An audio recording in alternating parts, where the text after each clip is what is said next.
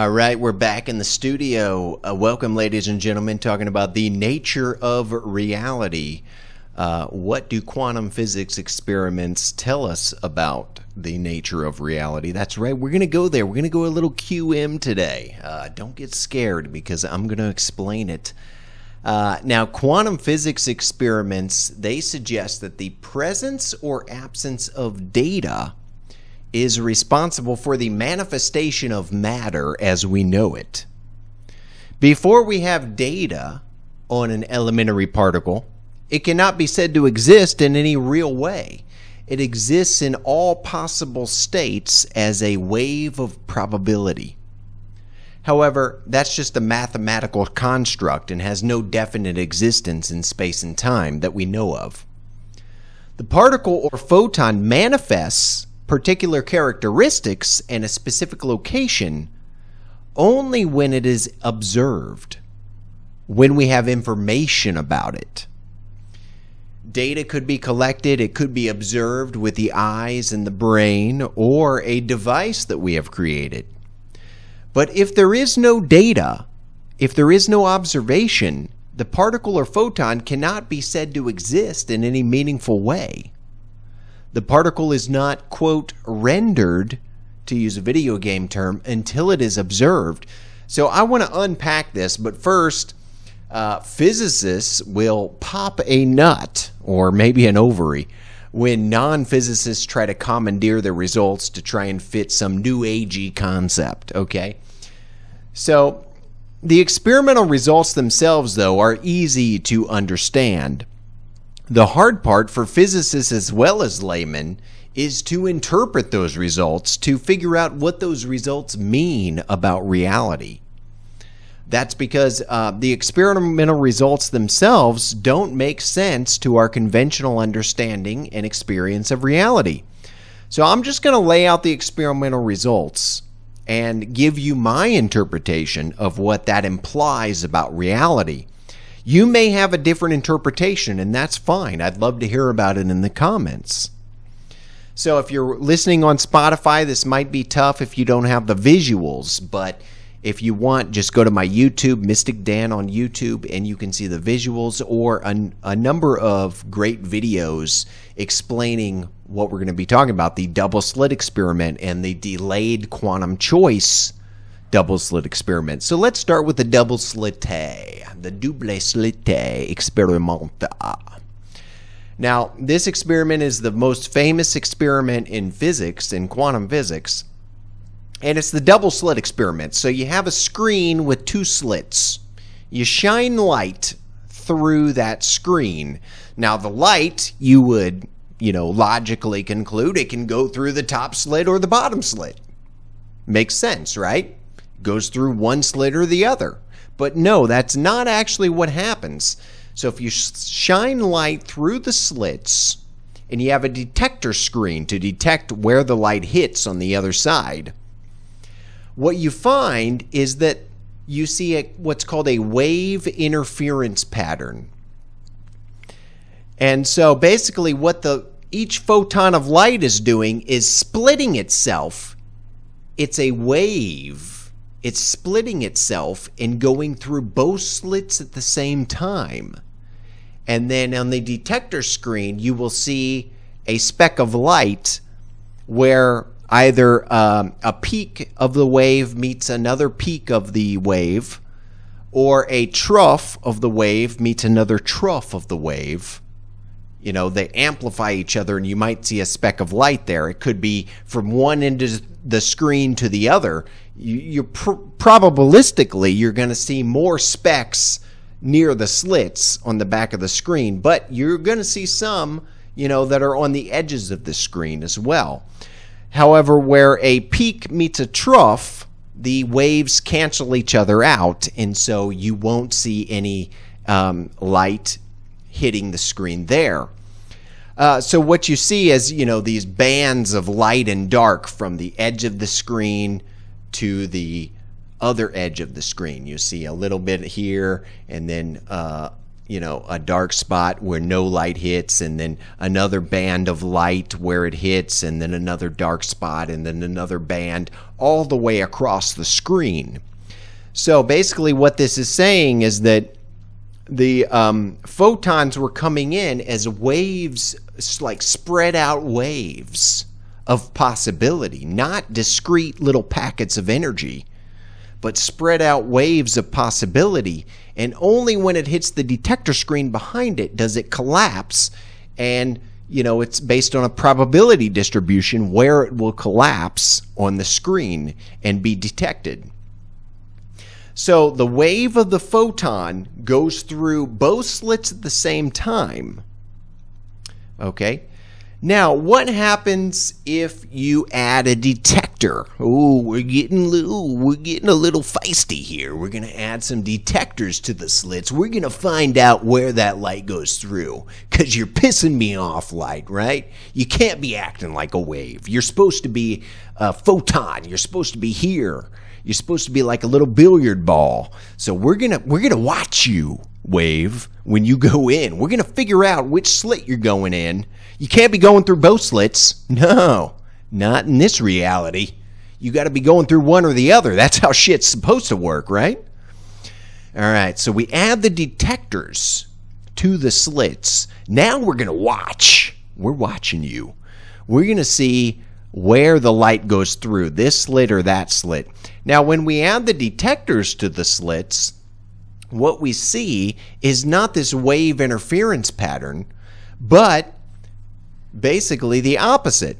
We see the light acting as discrete packets of energy going through one slit or the other, and so we see on the detector screen behind it, instead of this band of light spots all over the place from one end to the other, we see two clumps of detections, behind each slit, as we would expect if material reality were particle based. And this can be done with electrons too. Electrons, we like to think, are like elementary particles, okay? So you can do electrons, they'll show the wave interference pattern, but if you add detectors, they'll show a clump pattern, two clumps behind each slit. So basically when we're detecting, when we're gathering information about which slit they went through, then they act as discrete particles that just go through one slit or the other and end up behind that slit. Now, the problem so far is that we still don't know what's causing them to collapse from a wave of possibility to a discrete particle. It could be that the detectors at the slits are somehow interfering with the photons or electrons as they go through, right? To detect them, they're bouncing off some energy to detect them. And maybe that interferes with them, and that's what causes the collapse into a discrete particle located at one point in space and time. Now, luckily, experiments have been designed to eliminate detectors at the slits. We can eliminate the detectors at the slits altogether and instead determine the which slit information indirectly via which detector the particle eventually ends up at. So now we're going to talk about what's called the delayed choice quantum eraser experiment, and I'll show a picture of that on the screen.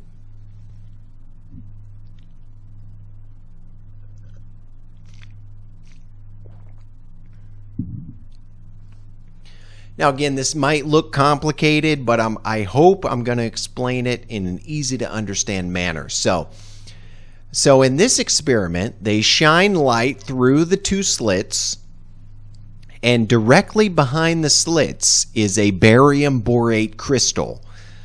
And what that does is it splits the photon of light into two entangled photons.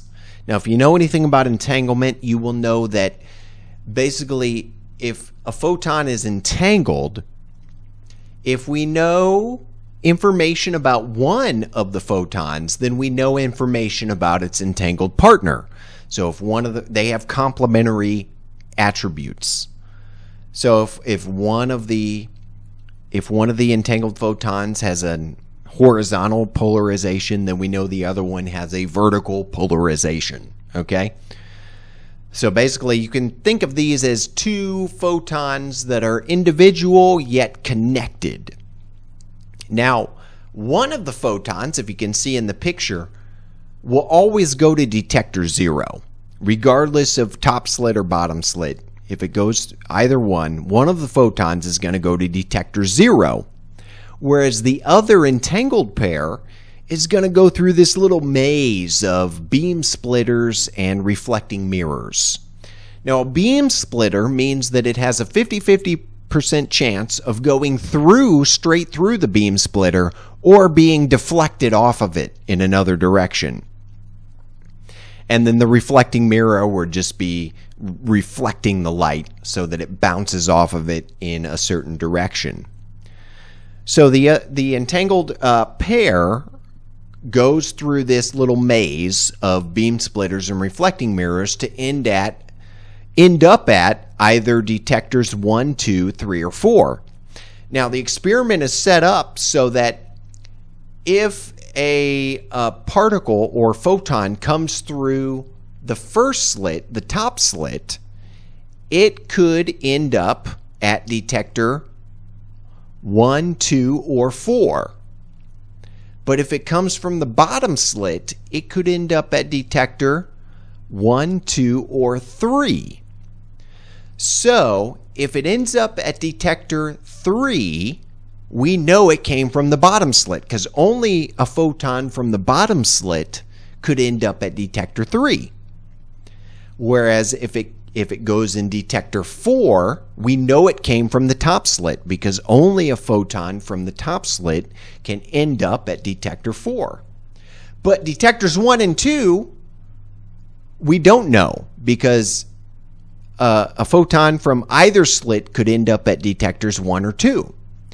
So, of course, at detectors 1 or 2, we get an interference pattern because we don't know which slit the photon came through. But at detectors 3 and 4, we get, the particulate pattern, the two lines behind the slits, as if the photon was traveling as a discrete packet of energy instead of a wave. And, I mean, the real kicker here is that if we know which slit the entangled photon came through, then of course we know which slit its entangled cousin came through to arrive at D0. However, the entangled cousin that always goes to D0 does so before the other photon arrives at detectors 1 through 4. So we kind of have a back-in-time collapse where we can check the detector D0, and if its entangled partner went to D3 or D4, we get a particular pattern, a particle pattern. But if its entangled partner went to D1 or D2, we get a wave interference pattern at D0. So it's kind of affecting the collapse back in time of whether or not the photon acts as a discrete packet of light or a spread out wave of possibility. Okay, so that may have been a little complicated, but like I said, there are plenty of good videos explaining it online. And the point is that it's the mere presence or record of information about which slit the photon went through that collapses the wave function. We know for an absolute fact that nothing in the experimental setup caused the collapse. Okay, there's no detector at the slits interfering with the photons. The photons are going through the beam splitters and or the reflecting mirrors regardless of which detector they end up at. And the final detectors are all the same, just in different locations in the experimental setup. The only thing that could be causing the photon to act like a discrete packet of energy rather than a spread out wave of possibility is our knowledge about which slit it went through. Now, knowledge requires a knower.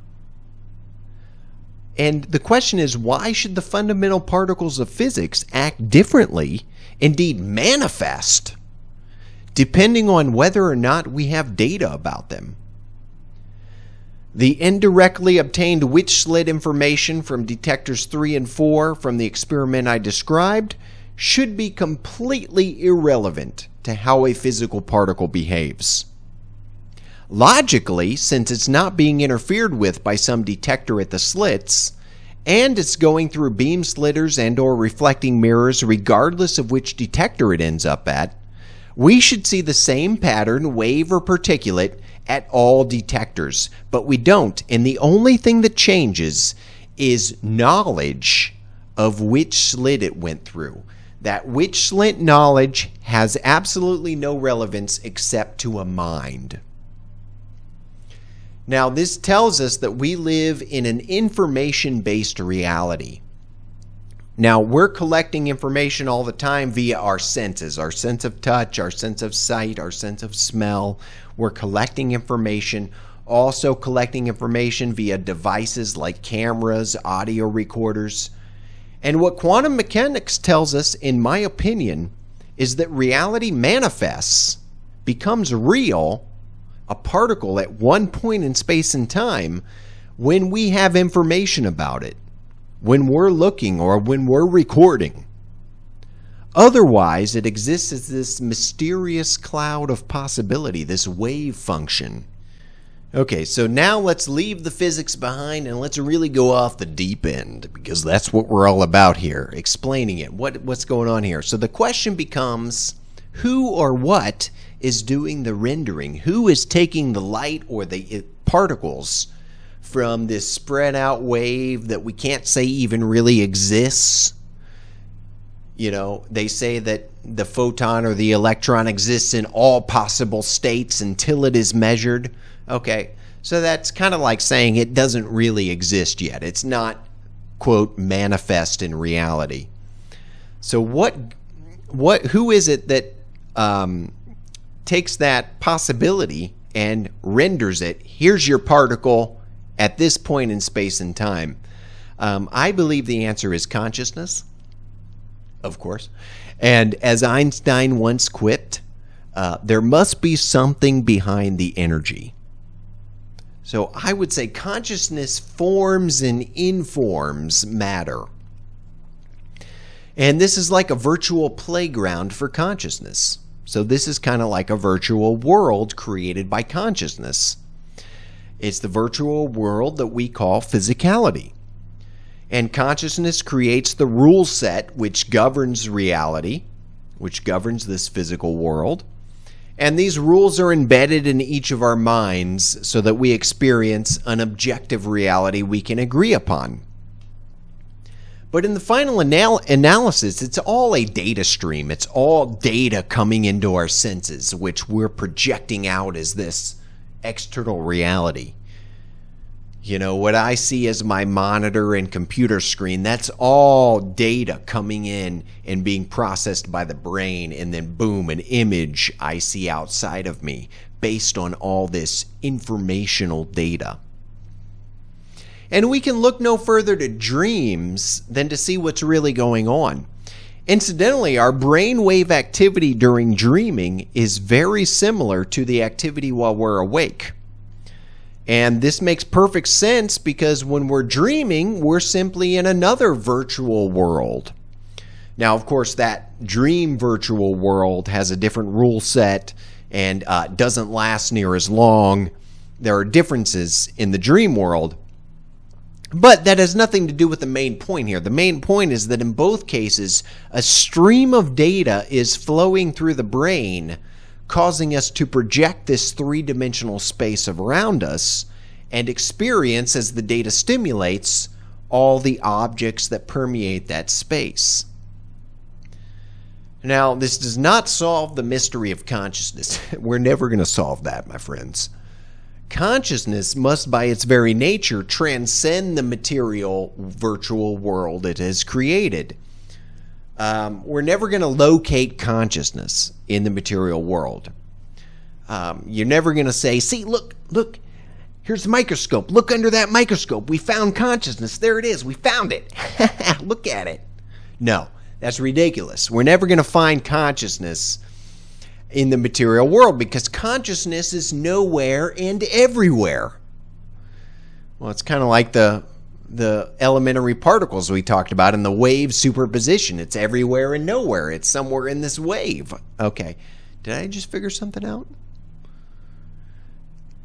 No, I don't think so. But that is interesting that, particles, before they manifest, are kind of everywhere and nowhere in this wave of possibility.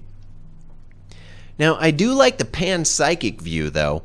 The panpsychic view that all things, all of material reality, has an experiential or conscious component. In other words, it's perfectly reasonable to ask the question, what is it like to be an electron? What does it feel like to be an electron?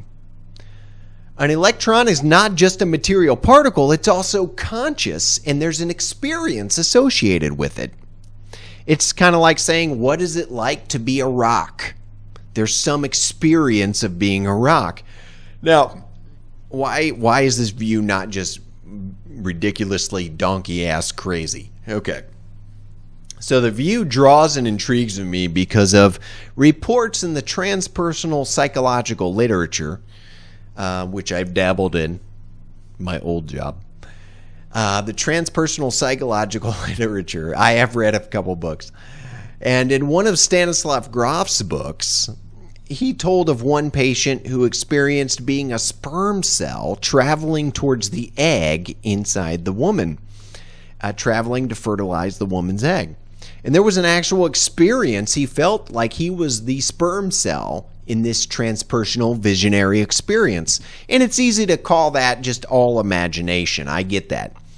But it does make sense on some level, because if consciousness creates reality and pervades it, then all things are available to conscious experience. And this is based on the view that consciousness is all.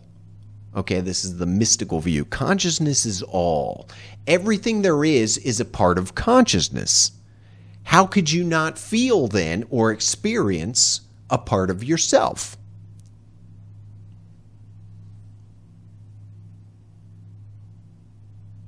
Well, I can tell you, my leg goes numb and I can't feel it anymore when I sit on the toilet. So there is a possibility of not being able to consciously feel part of yourself. Okay. Get out of here with your mind-body problems. Anyway, under the panpsychic view, consciousness experiences its material creations, like the body and the brain. However, consciousness is not the brain. It's not generated by the brain. It's the other way around. Consciousness generates the brain, which it then experiences through, of course, while the brain is functioning. You shoot yourself in the head and no more functioning brain, consciousness disconnects from that brain.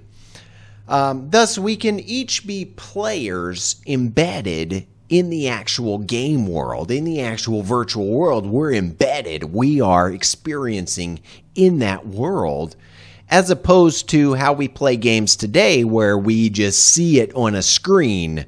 We see and make commands to the game player on the screen, but we're not actually inside the game player experiencing.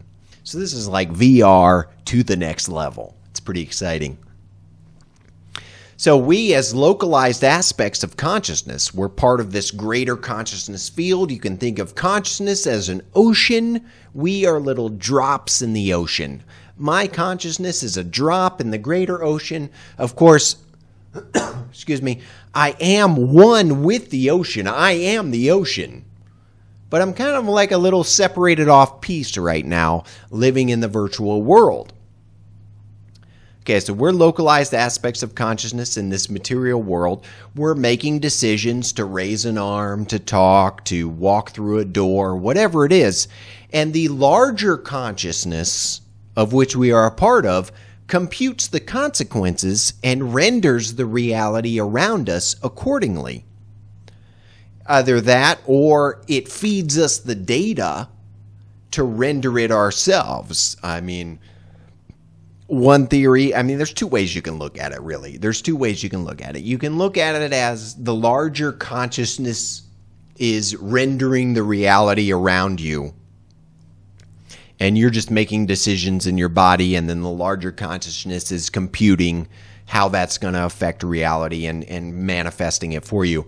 Or you could say that, you know, the larger consciousness is feeding reality as a data stream, and you're actually projecting it out into space. Okay. And if you're interested in this idea, I'd recommend checking out Tom Campbell. He is a former physicist and now big consciousness researcher, I guess.